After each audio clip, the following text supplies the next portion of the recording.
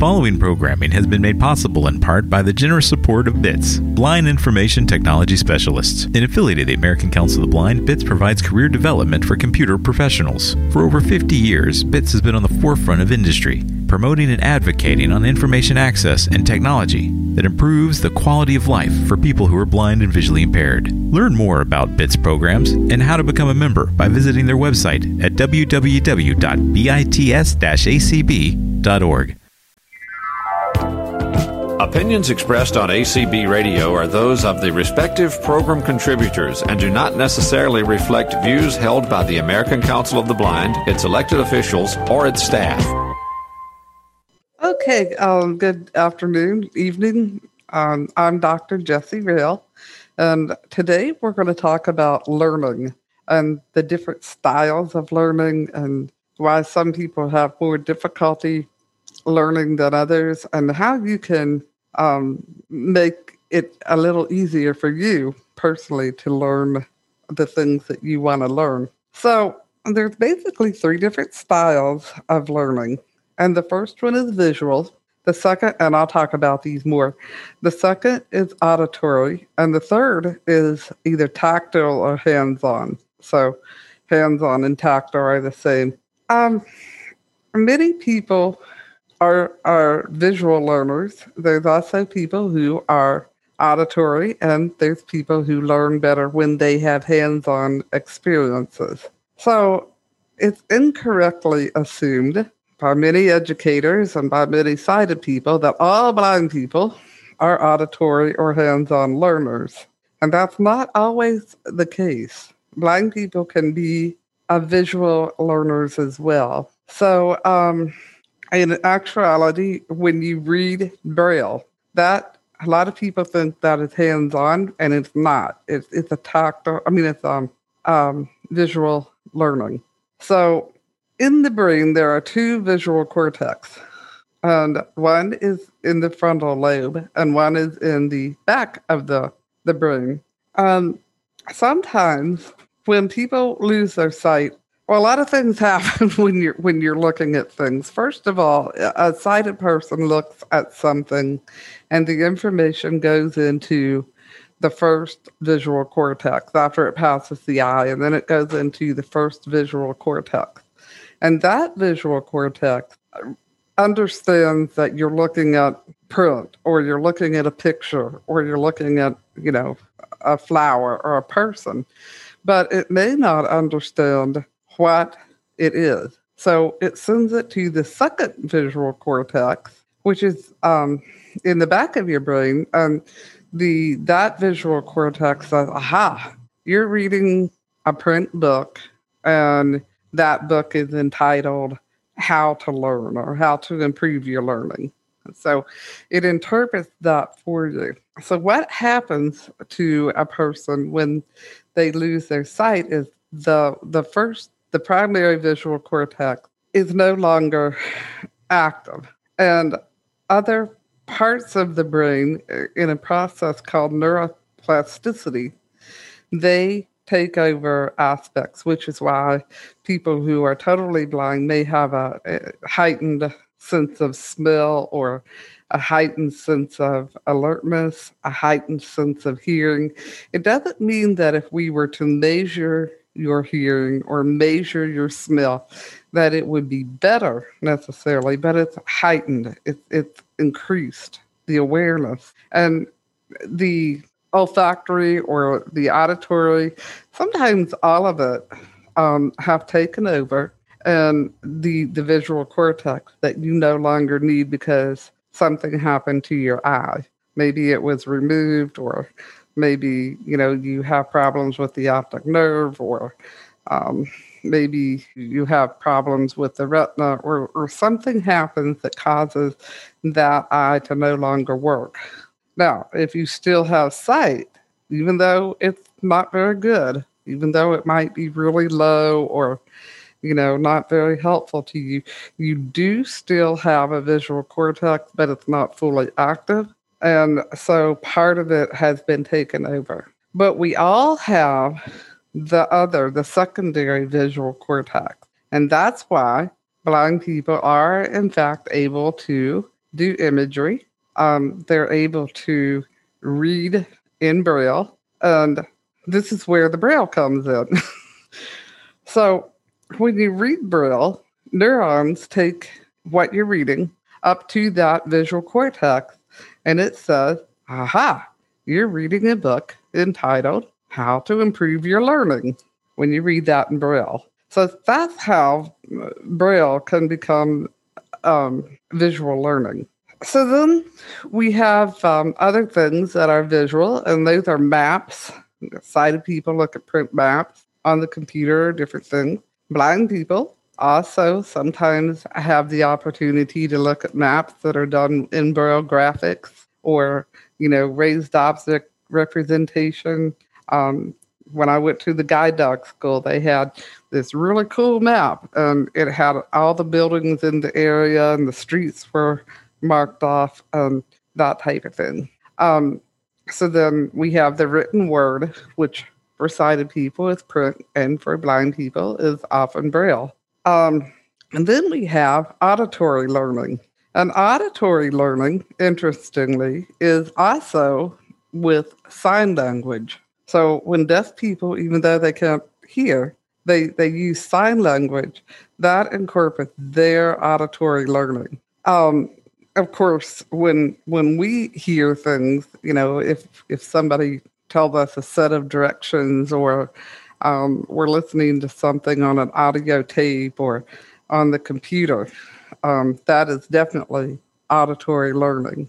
And until very recently, what we thought was that blind people primary way of learning was auditory, and sighted people's primary way of learning is visual. And then we learned that that's not true, and that we had been misdiagnosing a lot of students in school. We had been not teaching fully, and people were not really able to learn as well. Sometimes people may have other issues that interfere with that, and that's how we started discovering that, not everybody learns the same way. And then we have hands-on learning, and that is when you actually learn by doing it. Somebody tells you how to do it, and you actually do it, and then you can learn. Somebody will sit with you and say, here are the keys on your computer. And so you find the keys on your computer, and they'll tell you what keystrokes to use to make certain things happen on that computer.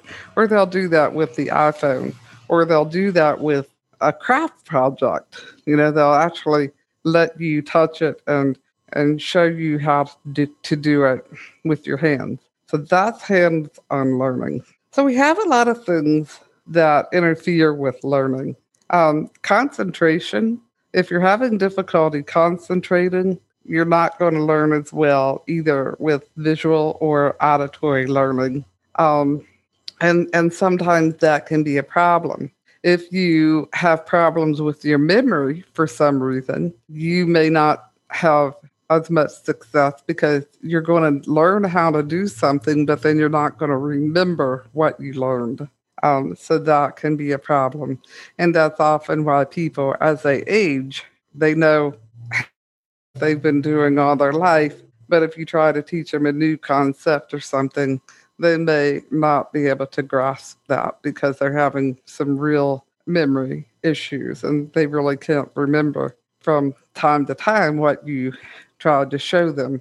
And you may think, well, that's pretty simple. I know when my mom was entering into dementia, we noticed that. She was always a pretty sharp person, and she could still do the things that she had been doing most of her life or all her life. But when I tried, for example, to teach her the Krug, she just couldn't get it, because she couldn't remember from day to day, what she had actually learned. And it was really frustrating for me initially until I realized what was going on, because, I would show her how to use a Keurig, and she would use the Keurig, and she would do it successfully, and she would even make another cup of coffee for me, and she would do that successfully. And then the next day, She was like, my Keurig doesn't work. And I was like, your Keurig does too. No, it doesn't. So I would go back over and we go through the same thing again. And then I realized, oh, she's not remembering from day to day what she has been taught. Another thing that causes a difficulty with learning is encoding problems. And that is a situation that people with ADHD have. You can teach them things, but they're not retaining it, they're not attentive to it, and so they're not encoding it in their brain fully, which is why they might do part of it and swear, well, you only told me that part. No, I told you the whole part. No, because that's all they've coded into their brain. And then another thing that can cause a lot of problems is neurological problems.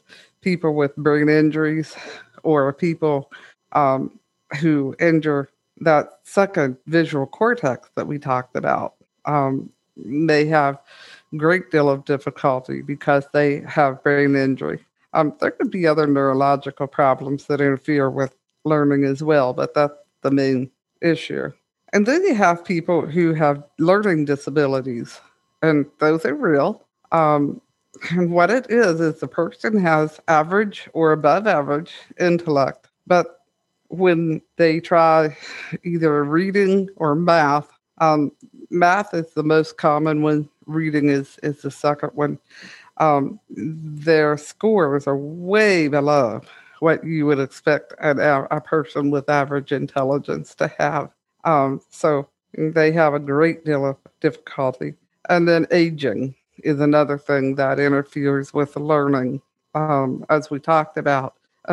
People learn better more quickly when they're younger, which is why we put kids in school and why we're trying to educate them earlier and earlier, because we've realized that, they learn much faster. Some children are actually able to speak multiple languages by the time they're in school. And it's because they come from cultures or families where multiple languages are spoken. And so they learn these languages. And, if you or I tried to learn 3 or 4 different languages, I'd be doing good to learn the second one. Forget the third one. So things that can enhance your learning is, first of all, it's important to determine your primary learning style. Are you a visual learner? Are you an auditory learner? Or are you a hands-on learner? And then after that, if you can determine your second primary learning style, you're going to have a better time. For example, I'm a visual learner, and then I'm hands-on. I have to have things written down for me. If you give me a set of directions, I'm probably not going to remember or not catch all of them. And it's not because I'm partially deaf. It's because I'm not an auditory learner. But if you give me those same directions in Braille or you give me a map, I can get there and I'll get it done. Then my second is hands-on. I need to physically have something in my hand and be able to learn it. So when I was trying to learn the iPhone, I got books in Braille. And I read those books, and I held the iPhone in my hand. And every time they would talk about, a step, I would actually perform it with the iPhone. And that's how I learned the iPhone. If I had somebody to, tell me how to use it, and somebody did that. People tried to tell me in different things. It didn't go as well, especially if I didn't have the iPhone in my hand. So the first thing is determine what your learning style is, and then try to get information in that format. If it's audible, don't try to read it. If it's if it's hands-on, try to get people to actually show you when you have whatever it is in your hand. The second thing to do is, of course, you have to practice, repeat what you've learned until it comes really easy and just kind of natural. The third thing is you have to have a desire to learn. People who are just forced to learn things usually would just kind of cram for test, and they don't really know it later. You know, they may do well in school or they may look like it, but they probably wouldn't do well in the same area 4 or 5 years later because they really didn't have a desire to learn it. It doesn't mean that they can't learn it again if they have a desire, but you do have to have a desire, an interest. And your interest and your desire will motivate you to learn. And that could be that you would have a secondary gain. I didn't learn the iPhone because, other people had it or because I felt like I had to use it. I learned the iPhone because I wanted to do something with it that I couldn't figure out how to do with anything else. And I can't remember now what that was, but at that time, that was really important to me. So I learned to use the iPhone because I couldn't figure out how to do whatever it was with any other device that I had. So, you have something to motivate yourself. And you can either, create rewards for yourself or anything that you can do to motivate yourself. So that's basically the learning topic. In school, if you teach kids or you work with kids or other people, try to identify what their primary learning style is, because once you do that, it's going to be a whole lot easier for you to teach them, for you to figure out ways of teaching them. And it doesn't mean that we can't learn with, when we use a different format or a different style. We can. It's just going to be more difficult and take more time and probably be more frustrating because that's not our preferred style. I know when I was in college, I would, everybody was like, oh, just record the lectures. Well, I didn't learn anything that way. I couldn't motivate myself to listen to those lectures again, and I couldn't. So I learned to take notes. And I learned to take notes very quickly with a slate, because what I discovered was that when I would read those notes, I would retain it and I would learn it. But if I had to rely on just listening to a tape, I would find my mind wandering or thinking about something else or coming up with a plan or be asleep or whatever. So does anybody have any questions or thoughts? Okay, let's go ahead and go over how to raise your hands and all that stuff. I think most of you probably already know it, but my job is to help you out in that area. So if you wish to ask a question on the PC to raise your hand, it's Alt-Y. On your Mac, it's Option Y. On the lower right-hand corner of the famous iPhone, you'll find a More button. It's under there. And on your landline, it's *9. Then once you've been told to unmute, on the computer, it's Alt-A. On the Mac, it's Command-Shift-A. On the lower left-hand corner of your iPhone is a mute-unmute button. And on your phone, it is *6. And we do have some hands. Good. Karen M. Hi, Jesse. How are you today? Okay. I have low vision. And when I tell my friends that I listen to audiobooks, they kind of just dismiss it and say, oh, you're not really reading. So I'm not quite sure how to address that. Are they right or? Well, I didn't catch all of that. Basically, when I tell, fully sighted people, and I remember one psychologist in particular, I said, oh, I read audiobooks. And their response is, you're not really reading. That listening is not reading. Listening to an audiobook is indeed reading. Thank you. They are very incorrect when they say that, because you are taking in the same information that you would be taking if you were reading that book in print. So, when you listen to an audiobook or read through an audio, whether it's your computer or your book, you're reading. So they're very incorrect about that. How do I address that response? Well, I don't know that I would argue the point, or, you can maybe just explain to them that is basically the same thing as reading. It is reading. And if they choose to continue to remain ignorant, I don't know that there's much you can do, but yes, you are reading. I am starting a new learning project. I have low vision. I am not quite sure how much I will use Braille, but I just received my Braille kit from Hadley. So I am going to dive into that. Cool. Well, even if you can get to the point where you label things in Braille and you can write down a quick number or just a quick note to yourself, it will be helpful.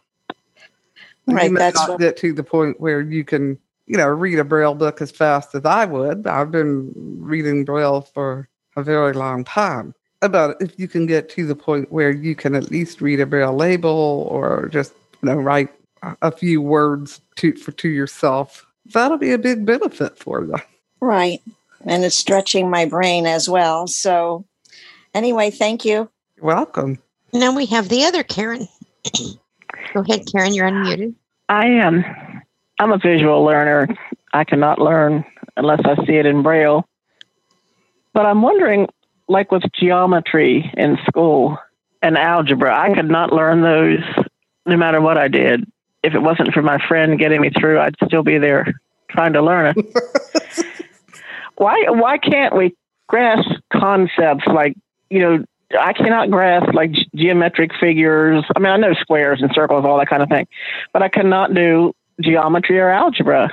I just wonder what kind of problem that is. I love regular math.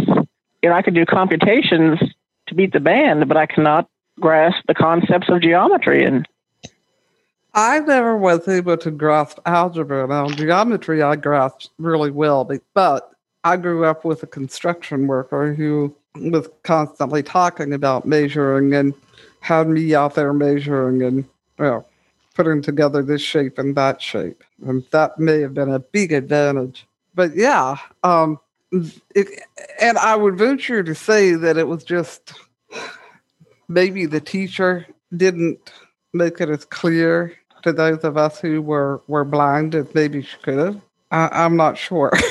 That may have been it. Yeah. But like you said about college, I couldn't learn unless I wrote everything down. Mm-hmm.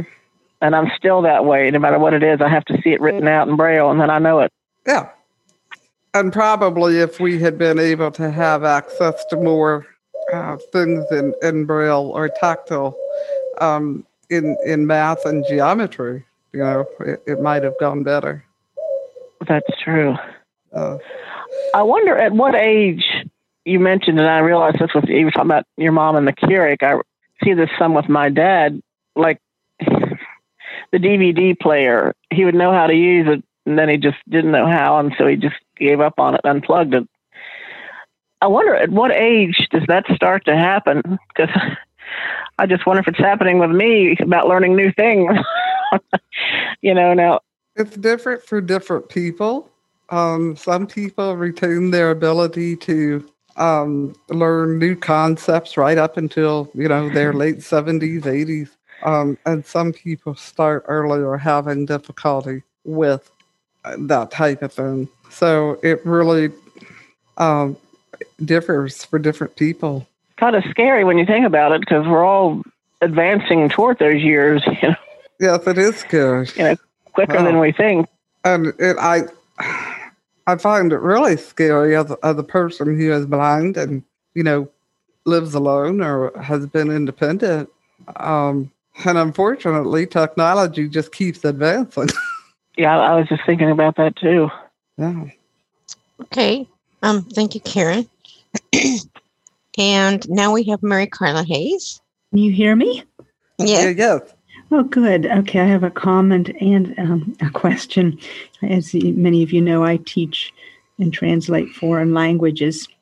And I have children and adults. And what's puzzling to me is I have adults that come to me. Like I had an 84-year-old gentleman learning French. And the only reason he still isn't here is he passed away. And he has the desire. And some of my adults thrive more than the students, than the young people, because they seem to be more motivated, more responsible. They have the desire. And whereas some of the young kids the young high school kids and the little kids thrive. You get in that high school, college age, they sort of get inhibited and they don't want to practice the new sounds and everything. And so it's sort of interesting. And I've been doing this for years that when somebody says you can't teach an old dog a new trick, I said, oh, yes, you can. I don't let them use that as an excuse. But I do have a question. I need some advice about something. More and more with my young students, even the homeschoolers and students at school, when I assign them a composition to do or something to do in another language, more and more I can tell that they're using electronic translators, which I forbid. They'll do Google Translate or they'll do something and they just make mincemeat out of it. And I just say, take it back. I'm not grading this. I am not grading Google. It's just, this is how it is. I don't grade you on what you can look up. I grade you on what you can learn. And I'm finding this more and more disturbing. I give them everything they need and they still want to take the easy way out and then they don't learn. Do you have any advice? I'm kind of one of these guilty people who takes the easy way out too. But no, I mean, other than what you're doing, just refuse to grade it for them and make them actually learn it. Sometimes you just have to make it very clear that that's not what you're going to do. And if they continue to do it, they get bad grades. I failed people over it, but you can't learn a foreign language if you don't learn the foreign language. Right. It takes memorization. And I don't like some of these ads that say no more boring drills and memorization. Well, if you want to do it right, you got to do it right. As you say, the repetition. And it's like building a house. You have to build it on a strong foundation. And that's what I try to tell them. And it's getting worse and worse and worse. It is. Year. Yeah. And it's becoming easier, to just get Google to translate it and then paste it over and there you go. You got it. Some of those Google translations are lousy, let me tell you. As a real translator, I can tell you that some of them just don't cut it. Uh-huh. Yeah. Can I make a comment? Sure. Jesse, is it okay with you? Interestingly enough, my grandson, who just finally managed to pass so he can graduate, informed all of us the other day that there was absolutely no reason whatsoever to spend hours and hours and hours and hours doing math homework when they had these things, and this was his word, they have these things called calculators. So it's not just the foreign languages it's happening to, and I mean, it really makes me sad because these kids, if you take away their calculator, a lot of them can't do simple math, and you see it like in the grocery store when someone's trying to make change. If their little change thing that tells them what to do isn't working, they stand there and look at you like you lost your mind. Absolutely. So, yeah. And don't let the cash registers go down because you won't be able to check out if they do. Right, exactly. So I understand where Carla's coming from on that. And so, the next hand we have is Beth. Alexa, say please and friends. There you go, Beth. Hello. Go ahead. Jesse, so how come, excuse me, I was taking my medicine. How come I could never learn those physical science formulas? The what? Even though I saw them written out and R plus H equals whatever, and I just found those extremely difficult. Well, not everybody, I mean, some people learn things a lot easier than they may learn other things. A lot of it is just how your brain works, and do you really have interest in learning it? We all have. I had interest in learning it, but it looked like Chinese to me. And so sometimes it just doesn't come together. And I do agree with you about the desire to learn, because when I was like I was going into 8th grade, and they did give us beginning algebra, then algebra and stuff to get us ready for 9th grade, the year of high school. Well, my mom says, if you can't learn algebra, then you can't play band. And do you know that I never, ever after that had an interest in learning? She made me quit band, and I never had an interest in learning algebra after that. I just never did. Yeah. And the other part about it is, women typically, not always, because there are some women who are very good at math and these types of skills, but women typically are better in English and reading, verbal skills. Men are typically better in math and science and those types of skills. Well, that's not always true. There are certainly men who are well versed in English and reading, things like that. But typically, females are better at English and not so good at math. But yet you have to use formulas too to do recipes, like 1 cup of this and 1 teaspoon of that, and one. Yeah, and so formula. We do use math for that. Well, so that's why we can. Well, thank you. We have no more hands right now. Well, does anybody else have any thoughts or comments, or what has helped you overcome this learning obstacle? No more hands yet that I see. Okay, hold on. Okay, Carla has her hand up again. Okay. Well, I was just going to say that I learned well through music, and I teach through music. I have little songs that I teach people ways to remember verbs and different things in different languages and vocabulary and various skills. And if I want to remember something, I set it to music for myself, and I'll sing it. And I know that sounds silly, but somebody, one of my friends was trying to tell me how to say Merry Christmas in Greek, which is, Kala Christougene, and I'm like, Kala Christougene, and I'm going on and on, I just, and things like that really help. And I think it sort of capitalizes on discovering what it is that helps you to learn and finding that. And then if you're teaching, I find that I have to find what makes my students learn, and I have to teach to many different learning styles. And some teachers don't do that. They'll just use the old Ausubel lecture method, and that doesn't work for everything. You have to sort of have a multifaceted approach, I'd say, as you said, to teaching and learning. And by the way, this is an excellent seminar that you're doing tonight. I'm really enjoying this. You must be an awesome teacher. Don't ask my students around grade time. They'll tell you something very different. But, that's really an important thing for teachers to be able to teach in a variety of learning styles and methods and, make it as fun and exciting as possible to kind of help tap into what's going on with the kids. Because I know part of my problem with math was I became frustrated. And when I became frustrated, then I became disinterested. And then it became too much work. And then it was like, no, I'll just use a calculator. Especially after I learned that we do have calculators, So yeah, if you can keep kids from getting frustrated, that can really go a long way because then they can say, well, I really learned that, so I can learn this or whatever. Scott Edwards has his hand up, and he hasn't shared yet. All right.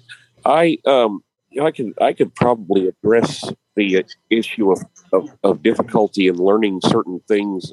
I can't help wondering, like a while ago, Beth said she found it so hard to like comprehend and memorize. It was a physical science formula, I think she mentioned, or various scientific formulas. And I can't help wondering if it's because it's hard because there was no easy way to demonstrate it, how they work in a daily life situation. You actually see it in action in like a daily life situation, or of course, if there was a lab of some sort, you could probably. But if it's entirely visual, that could be a barrier to actually understanding exactly how that formula works in a scientific setting, or if you can't really feel it in action or hear it in action or what have you, or taste it or smell it. That is certainly a very valid point. And, I think that's why we may have difficulty with concept like, Right. you can show somebody what 2 feet of space is. That's pretty easy. Right. Just measure it out. You can feel 2 feet. But when it comes to 100 feet or 200 feet or 500 feet, you might be able to walk with that person that far, and they might get a general idea of distance, time, and so forth. But so many things are out of our direct line of experience. Yeah. Yeah. So, like, in other words, like when I tried my hand at computer programming somewhat a long time ago, at least with the BASIC language, and I was able to, because I had a computer at the time that allowed me to type in BASIC. I was able to actually write a program and run it and see it, and actually see it in action, or in my case, hear it in action through the spoken feedback that I got, in my results and the output spoken to me. I was able to tell, okay, so it worked. Yeah, and that's because you had something to compare it with, or something to kind of visualize in your head how that would work. I had a goal in mind, and I knew what I expected the results to be, and so when they turned out right, of course, if they had turned out wrong, then I would have had to go back and see where I made a mistake. Anyway, that's pretty much all I had. Well, thank you for that. Yeah, I think that you're right. There's so many things that we just haven't had real experience with. I'd like for someone to show me an actual use for the quadratic equation. I'm sorry, the what? The quadratic equation. Yeah.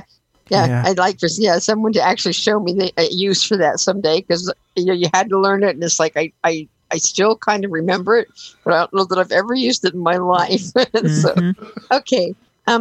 So we have Maria has her hand up. Something's wrong with my name thing. It keeps switching back to that name. This is Shanti. Oh. I'm definitely, no, it's not you. It's something on my end. It keeps changing my name. Oh, I'm sorry. Okay. No, I'm sorry. Go ahead. I'm definitely a learn by doing like person. And I found that all too late, I found that I didn't pass my linguistics because instead of practicing the diagrams myself, I was letting my tutor draw them, and then I would look at them, and I should have just said, can I draw them? Let me practice, and then you tell me if I'm doing it right. And I probably would have got a better grade. But another thing I wanted to just share was that I've had many teachers that always said, never, ever stop learning. And I agree with that so much, because when I was working, of course, I always trained on the job, and I was always training on the new as technology progressed, I would learn the new stuff. So I was always learning. And then on my downtime, I would I started after a certain age, which I won't say. I would start playing Sudoku and other brain puzzles, because for me, it made me feel like my brain was happy. It was, healthy. That's awesome. And puzzles are a really good way to, keep the brain active. Card games are another way that you can keep, just to play solitaire by yourself or any card game, because you're dealing with numbers and they're constantly changing. But word puzzles, any kind of puzzle is a really good way to keep your brain active, and especially as we get older. reading is a good way. And especially if you're reading things that you're actually learning from, not just, a romance book or a mystery book or something like that. But if you're reading things that you're truly learning from, that can be very helpful. Okay, we have Pam Coffee. Oh, what a wonderful presentation this is. I know one of my big frustrations is that as I get older, it just seems like it takes me longer to learn something, or I just feel like I don't get it sometimes. And, I use some of all three types of learning. I'm pretty mixed as far as that goes. And it seems like the older I get, the harder it is to learn stuff. Yeah, and that's one of the really frustrating things about getting older, especially if you're struggling. But the important thing is to keep working on it, because if you give up, Yes. then you're really going to have problems. So just keep working at it, regardless of what. And, make it a point that you're going to learn something new every day, a word. This little Echo over here has a word game, and you can learn a new word every day. She's a great help, actually, in learning new things, because she's got all kind of puzzle games and word games and memory games and numbers games and you name it. Yeah. So if you keep working with her every day, it'll keep your brain active, and you will find that the more active and engaged you are, the longer you'll still be able to learn new things, and it'll not be as difficult. Yeah. Yeah. Well, I find it interesting that while I seem to be pretty much equal as far as learning goes with all three types, I know some people who, they are either almost strictly hands-on or almost strictly auditory. And if you try to do one of the others, they're not going to get it. No, which is why you have to figure out what works best for the person that you're trying to teach. And they have to figure out what works best for them. If they need to do like I do and write down all the instructions, give them time to write down the instructions. Yeah. And one instance in particular, I was trying to help a friend do something on her iPhone, and I emailed or texted or whatever the instructions, the step-by-step on how to do it. And that person called me and said, this might as well be a foreign language. And, the way she learns it is hands-on. Yeah. And we couldn't do it hands-on because we weren't in the same room together. Well, you actually can. Even though you're not together, you can actually, as long as she's not using the iPhone to make the call, if she can use a different phone to make the call, then you can put get her to put the iPhone in her hand, and you can tell her, okay, now swipe over to your right until you hear. Yeah. Yeah. And we can do that. We've been able to do that, but it's just, I find it interesting that while some people seem to do all three, some don't. Some just absolutely cannot.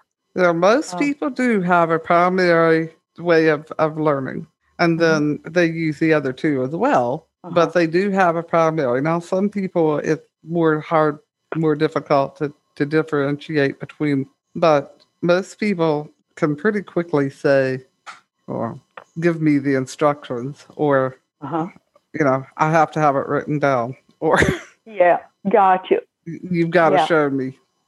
They can pretty quickly tell you that. But you all really brought back memories talking about math, because, oh my goodness, I had a terrible time in geometry, and I worked and I worked and I worked and I worked, and I still didn't get it. So, you're bringing back a lot of memories. So But thanks. This is really great. You're welcome. Okay, you have about 9 minutes left, and we have 3 people again. They're all repeaters. Beth, you can unmute. Well, I believe you might have answered. I was going to ask you, so at what age does your cognitive decline, your, cognition or whatever you call it, start to decline? And how can you keep it active? But that part you answered by saying the echo. Yeah, people after age 50 start having some decline in their cognition. Some people have pretty fast decline. Some people not very fast at all. And some people have, my mom was 84, 85 before she started having any real decline. And when she started, it went fast. Zoop, amazing. A friend of mine, he is 78, and he's still teaching, he's still working, he's still studying. So just as sharp as anything. And also, is that true that metals, the toxicity of the blood, make your decline go further? You know what I mean? Quicker? It can be. Again, so it's important to try to keep your mind active and try to keep your body active, because when you exercise and you get sleep and you get rest and all that, that will improve your circulation, and your circulation improves your brain function. So all those things work together. Okay. Thanks. Karen M. Yes, the conversation triggered a memory for me. I always got good grades in high school I have low vision, and I probably had a good memory, and I listened, and I just kind of absorbed it that way.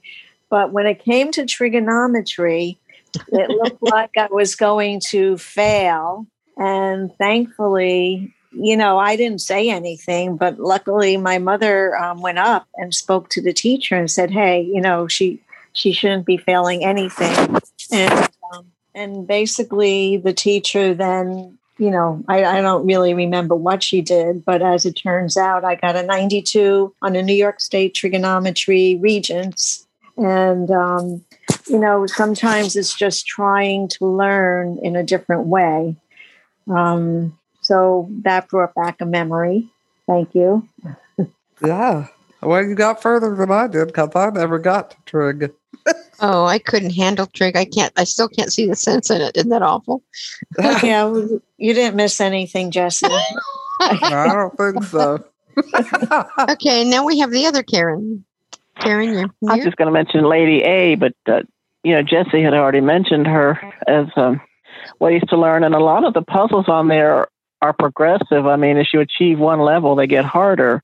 Especially the brain ninja I've been doing with math, and you earn different belts as you answer the questions, and after a while they get pretty hard, and I think I've come as far as I can go. But that is a very good learning for words and numbers and all kind of things, even foreign language. Because she's got all kind of stuff up there, and it's just really incredible. So take advantage of it. Yeah, it's the most inexpensive thing I think you can buy to do all she does. I think so. I had told someone if this device had come out just for blind people, it would cost $5,000. Exactly. But, on the general market, you can get them for $50, And people are using it for all kinds of things, So if you're not sure how to use it, take advantage of some of the community calls that talk about how to use it and what to do, because those people will probably have the answers to whatever question.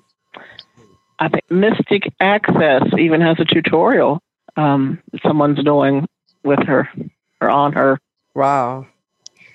This is Jason, if I can add a comment. Yeah. Carla mentioned using music to help in learning, and I have a very fond memory. Sometimes being the learner, you don't always know the best way. And in middle school, a teacher, I was not a very good geography student, And a teacher, knowing that I was musical, suggested that we try using music to help learn.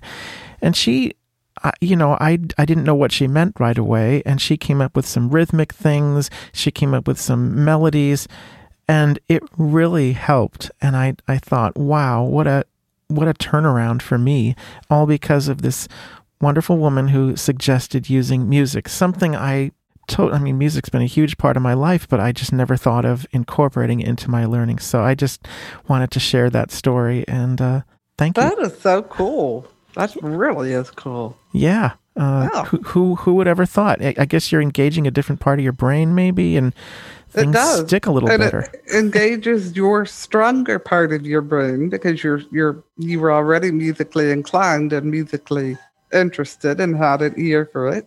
Mm-hmm. And so, it engaged that part of your brain, which kind of strengthens the other parts of your brain to say, hey, right, this is the way to do it. Wow. Well, I'm showing 2 minutes. And Jason, thank you for that, because I was going to say the same thing. When my grandkids were babies, my daughter had these little music tapes that sang counting by twos, and just in really sang all those math concepts. And one of the kids just got it that way, and the other one learned the song, but it still didn't make any sense to her until she actually got into school and started working with it. So it's interesting. Music is certainly a thing. My granddaughter, my 16-year-old granddaughter, the other day was singing the books of the Bible. So, it's amazing how music really can be. And now one of my grandchildren, when she can't get something, they will ask her to draw a picture of what it is she thinks she's understanding, because she's very artistic. Mm-hmm. So I think this has been a great call, and I'm really glad I got a chance to host it. Well, and that's what, going back to the difficulties with higher concepts of math and like geometry and things like that may be very difficult. And I know that I had a real advantage with geometry because of my father being a construction worker, and I was always out there with him. But if it hadn't have been for him and that experience, I would have not done well at geometry either, because I didn't do well with algebra or any of those higher forms of math. And, I was able to do fractions because I could sit and picture the plastic teaspoons, measuring spoons and measuring cups. So that was a point of reference. Right. So if you can engage the person to some point of reference, you're going to be better able to learn. For years, I couldn't say the ABCs, A, B, C, D, E, F, G, H, I, J, without going A, B, C, D, E, F, G. Oh, and I teach my children their ACBs. I said ACB so many times, one day I sang it that way. We are at the top of the hour, and to honor ACB Radio, speaking of ACB, we probably need to close. Yes.